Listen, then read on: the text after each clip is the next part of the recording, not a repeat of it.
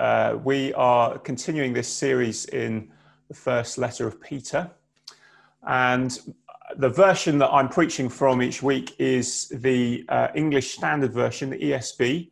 So if you want to follow the version I've got in front of me, do try and find one of those either online or in your hands. And we are going through chapter 1 fairly slowly, just adding a few verses each time. So verses 6 to 9 is what we're looking at this morning. But we will speed up in a couple of weeks' time. So let me actually, while it comes to mind, next week, the 17th of May, we're having a mission Sunday. So we've got a guest speaker from Crosslinks, and we're focusing on world mission and our response to that as a church, even in lockdown. So do be there for that, and do encourage everyone you know to join us to hear about what God is doing worldwide mission. And we look forward to having John McClernand preaching for us next week. But for now, let me pray. Father, thank you for your word. Thank you that you speak to us by your Holy Spirit. We pray that you would do that now. Encourage us, equip us to follow you even when we're suffering and even when life is hard. We pray in Jesus' name. Amen. So I will just check a couple of settings. That looks good. So how would you sum up your attitude and your response when suffering comes? Is it to scream and shout in rage? Is it to go quiet, to grit your teeth and press on? Is it to get active, to do whatever you can to solve the problem? Is it to hide away, to put your head in the sand and try and ignore it until it's all over? Maybe we can recognise a bit of all those responses in us at different times. Well, look at how Peter sums up the attitude of the Christians that he's writing to as they suffer. Verse 6, have a look at that. In this you rejoice. What are they rejoicing in? Well, not their sufferings, but as we saw last week, the this in verse 6, in which they're rejoicing, is their future hope that is guaranteed and glorious and life-changing. But rejoicing, we might think, really, in the face of fear and anxiety and stress about money and the future and the children and work, and in the face of feeling like life is out of control and there's nothing I can do, in the face of grief and loneliness and depression, well, I might expect to be told to grit my teeth and get on with it, stiff upper lip, carry on. But don't tell me to rejoice. That is, frankly, ridiculous. Well, let's look more closely at these verses and consider what Peter might mean. Do you notice the word though in these verses? He says it 3 times. In this you rejoice, though now, for a little while if necessary, you have been grieved by various trials. Then verse 8. Though you do not see him, that's Jesus. And again, though you do not see him now, though you do not now see him. Do you see what he's saying? There are 2 main issues there that makes Peter remark on their rejoicing, even though, he's saying, even though these things are true. They're rejoicing even though they are suffering and even though they do not see Jesus. Now, if you've been with us, you'll remember he's talked about them being in exile, away from home, not just physically, but spiritually. For Christian people, we are away from home with God. We are living not for now, but for when Jesus returns and brings heaven to earth. But for now, we do not see Jesus, and that makes it hard to rejoice. So in these verses, he gives 3 reasons that they rejoice even though they are suffering and even though they are in exile and do not see Jesus. He says these 3 things. He says their faith is real, their love for God is real, and their hope for the future is real. So first, from verses 6 and 7, their faith is real. Do you see what he says? Verse 7, that their suffering proves that their faith is genuine, the tested genuineness of their faith. Now, we might say, I'm not sure I like the idea of my faith being tested by suffering. You know, what if I fail the test? Is God out to get me? Why does he have to make it so hard? But look at verse 7. Their faith is more precious than gold that perishes, though it is tested by fire. When you dig gold out of the ground, I'm told, I've never done this myself, sadly, but I'm told, you know, it needs to be purified. And the way it gets purified is by putting it in fire. And the fire burns up the impurities and it leaves you with precious gold, which of course was there all along. And faith, Peter says, is even better than gold, because even gold perishes in the end, its glory fades. But faith and what faith points to, our future inheritance, are imperishable.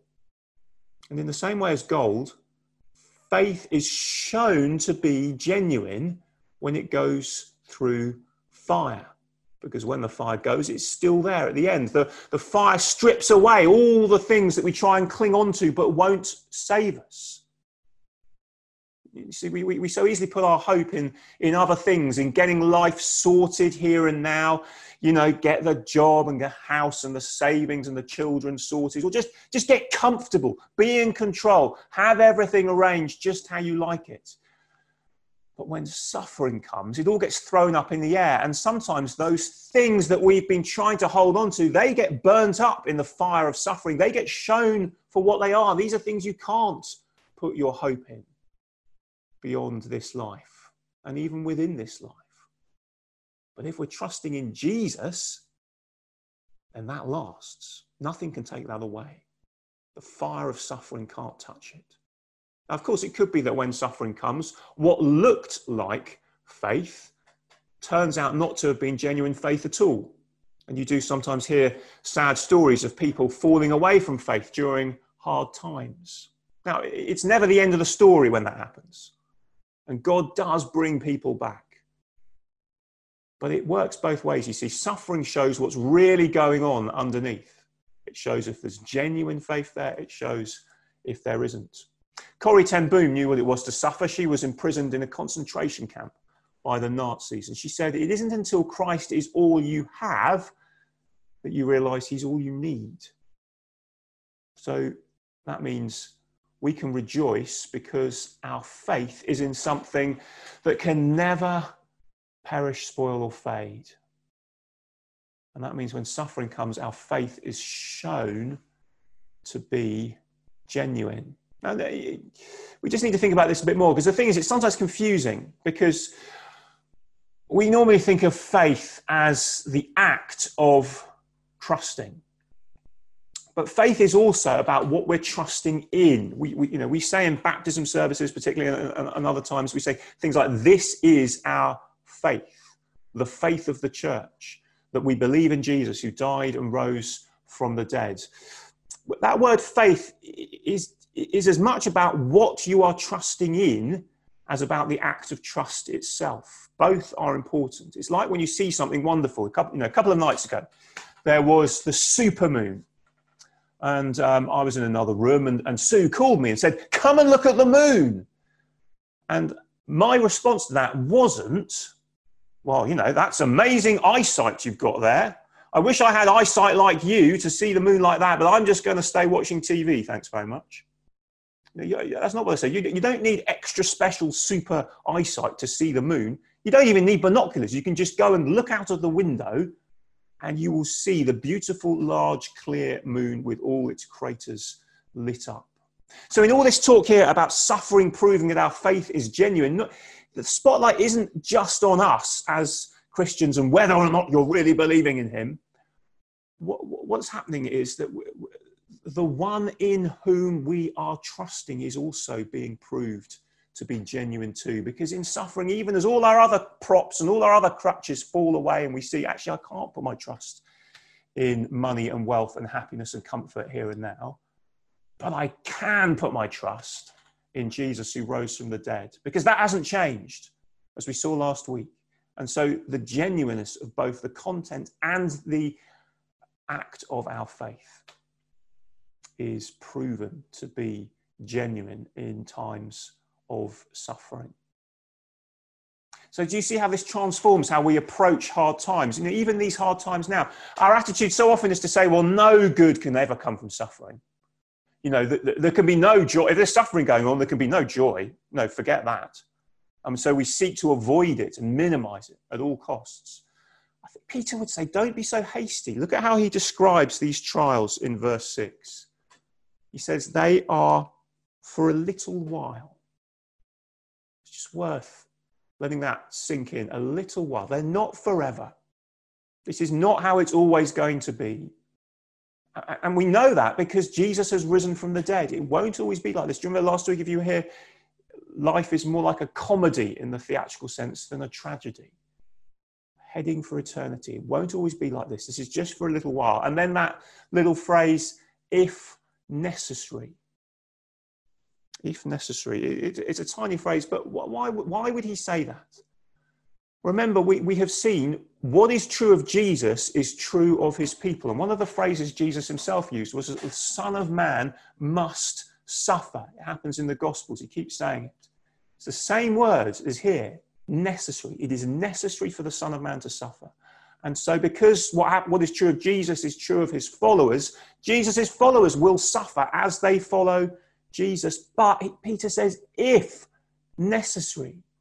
In other words, the suffering that comes is not more than is necessary to refine our faith. It's not that God is pouring out as much suffering as he can possibly think of. No, it is the necessary suffering. It was necessary for Jesus to suffer, and there won't be more than is necessary to refine our faith. We're looking at Job in the evening services at the moment, the third one this evening, and that book is helpful for thinking through the hardest cases of undeserved suffering. And it helps us to see that God is not the author of evil. Evil doesn't come from him as if he's in charge of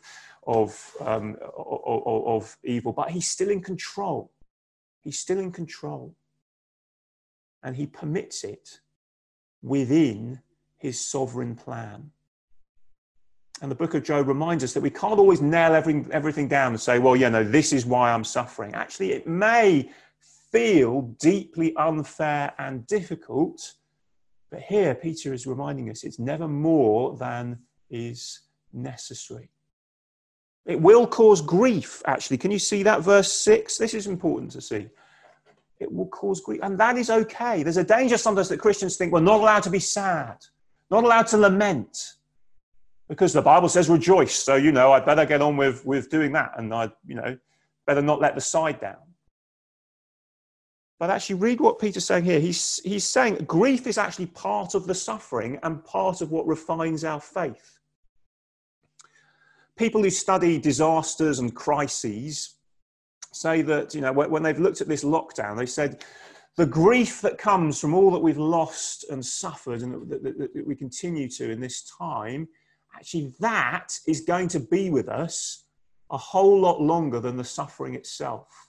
It may just be helpful for us to be aware of that and to look out for it. We need to know that and remind each other of that in months to come.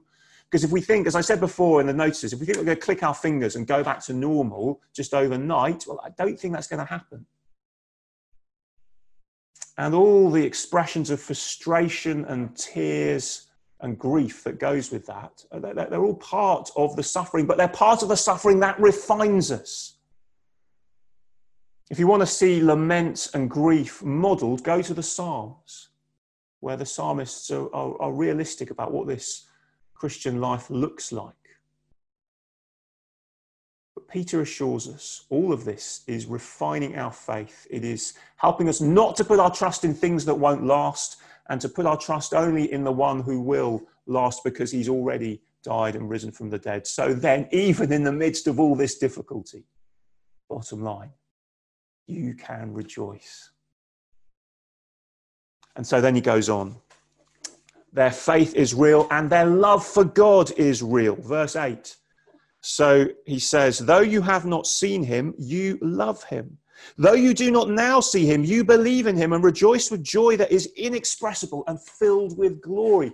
This is about what it means to know Jesus when you are exiled from him, when you can't see him. Because we might say when we're suffering, well, you know, this is when I need Jesus. This is frankly when I need God to show up, and him being hidden from me, well, that comes as a double whammy, and it seems to challenge my faith, especially when things are hard. Because, you know, maybe my atheist friends are right and I'm just speaking into thin air, we think. Peter says, yes, it's true, you haven't seen Jesus. He had, of course. Peter had been with Jesus face to face, but most of the rest of the human race and the followers of Jesus have not seen him. That doesn't mean you can't love him and believe in him and rejoice with joy that is inexpressible.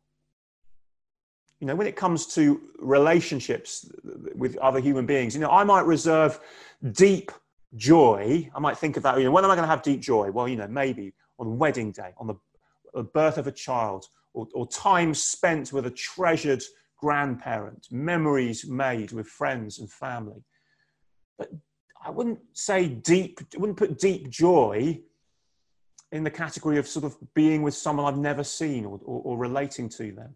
But Peter says, no, you can have that same kind of deep joy that you put with those relationships that you treasure. You can have that deep joy with Jesus, an even deeper joy, even though you have not seen him. Well, okay, how then do I know this Jesus who I have not seen? Well, we know him through his word, through the Bible, as the Holy Spirit helps us to understand it. And then we might say, well, come off it. It's not the same as seeing Jesus and knowing him, like Peter did, for example.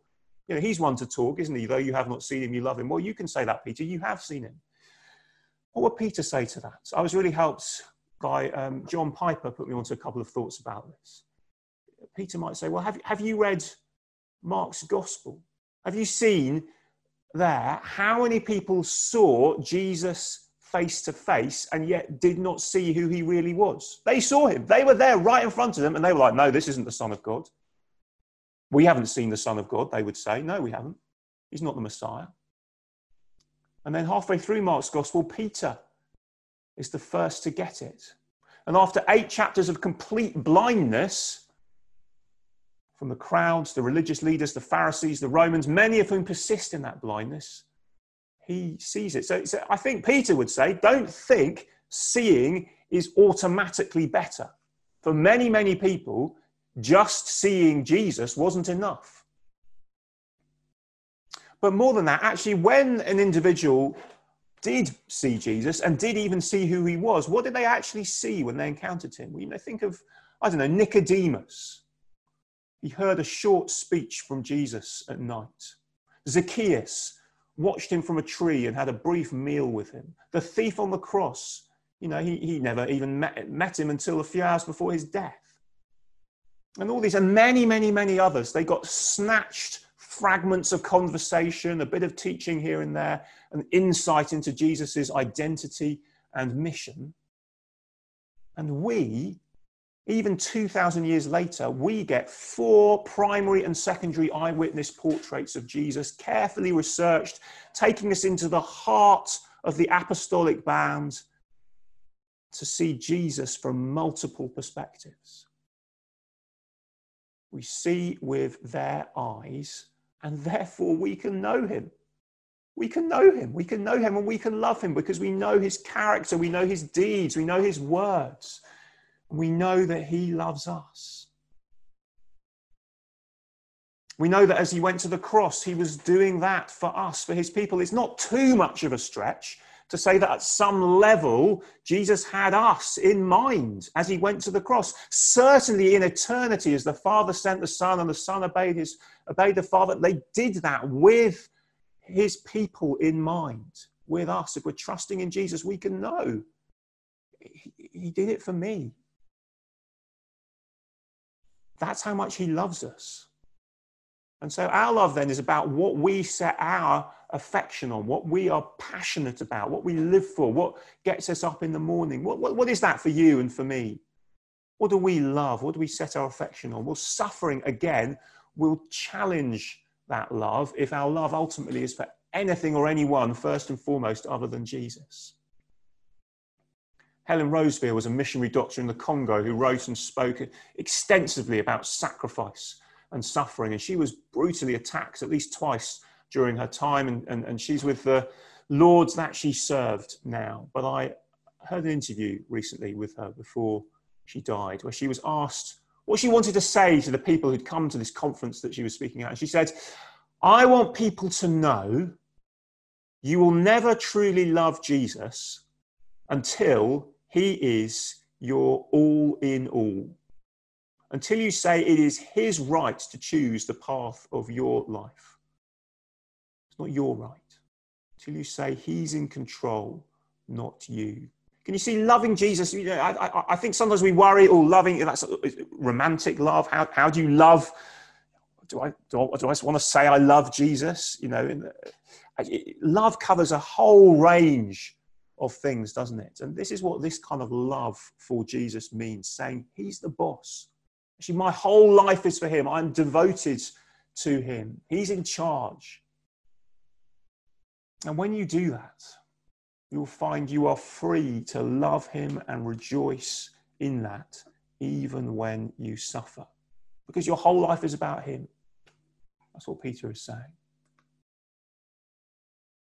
You know, so often as Christians, we focus merely on what Jesus can give us. Wonderful things, forgiveness, hope, eternal life. Great, you know, the fruits of trusting in Jesus are glorious, but that's all true and that's all great. But Peter wants to see beyond simply what he can give us, which often we end up expressing slightly abstractly as sort of forgiveness, salvation, redemption. He gives us these things. No, see beyond those gifts and see the giver. Realize that if you have Jesus, you have everything you need. Though you have not seen him, you love him. You can do that. So the suffering and exile these Christians Peter is writing to shows that their faith is real, and it shows that their love for God is real. And then finally, it shows that their hope for the future is real. Verse 9, just briefly, verse 9, their hope for the future is real. This completes the thought from last week. Verse 5 talks about the salvation ready to be revealed in the last time. It's all one sentence, remember, this whole first paragraph up to verse 12. One big thought. We're doing it slowly. But they are able to rejoice because they know their future hope is coming. They are receiving the outcome of their faith, the salvation of their souls. Salvation means different things in the Bible, but here, look at verse 5. It's about when Jesus returns. That's what he's talking about here when he uses that word salvation. When Jesus comes back, it's a sort of future thing. When he brings new heaven and new earth and we rise with new bodies and we live free from sin. That is the outcome of our faith. We trust and then salvation comes at the end. And Peter is saying, even when you suffer, you can know that now, today. When you feel like God has not shown up, salvation is coming. The day will come. Keep living for there and then, not here and now. We had Open Doors with us on Wednesday at our prayer meeting with one of our mission partners. We had Andy who came and joined us on Zoom to share with us about the work of Open Doors. And one of the people, and Open Doors supports the persecuted church worldwide. And even as we suffer now, it's really helpful to remember how good we have it compared to Christians in many parts of the world. Think of a girl who came to prominence a couple of years ago, Leah Sharibu. 2 years ago, age 16, she was abducted from her school by Boko Haram in northern Nigeria, along with a number of other girls. And all the other girls were released after they agreed to convert to Islam. But Leah Sharibu refused because of her faith in Christ. And there was a bit of an outcry at the time, as an international spotlight was put on her. Do you know, 2 years later, she's still there. She's still in captivity, apparently serving a Boko Haram fighter as a slave. How could you possibly stand firm in that situation? How could you possibly choose not to say the words that you know will get you set free and remain in such horrendous conditions as a result of just saying, no, I believe in Jesus. I'm a Christian. How could you possibly do that? Only if you believe salvation is coming, that this world, that this life is not all there is, that there will be a day of reckoning and justice, that meanwhile, in the midst of trials and suffering, you can have the joy of knowing Christ even now, even in captivity, if that is your situation. Well, we should pray for her, but we should pray for ourselves in situations that are relatively way easier than that. Pray for ourselves to have that same future-focused confidence that shows, this hope is real. So in the midst of trials, and while we do not see Jesus, the world around us will deal with times like this, as they are now, with either frenetic activity, serve, do this, act, save the world through volunteering and doing everything you can, as good as all that stuff is. But they'll say, that's the solution of our problems. Or they'll say, hedonistic escapism, just forget the world, whether it's drink or experiences or just sticking the headphones on, blotting the world out. We have something better if we're trusting in Jesus. And if you're not trusting in Jesus, you can have this same joy too.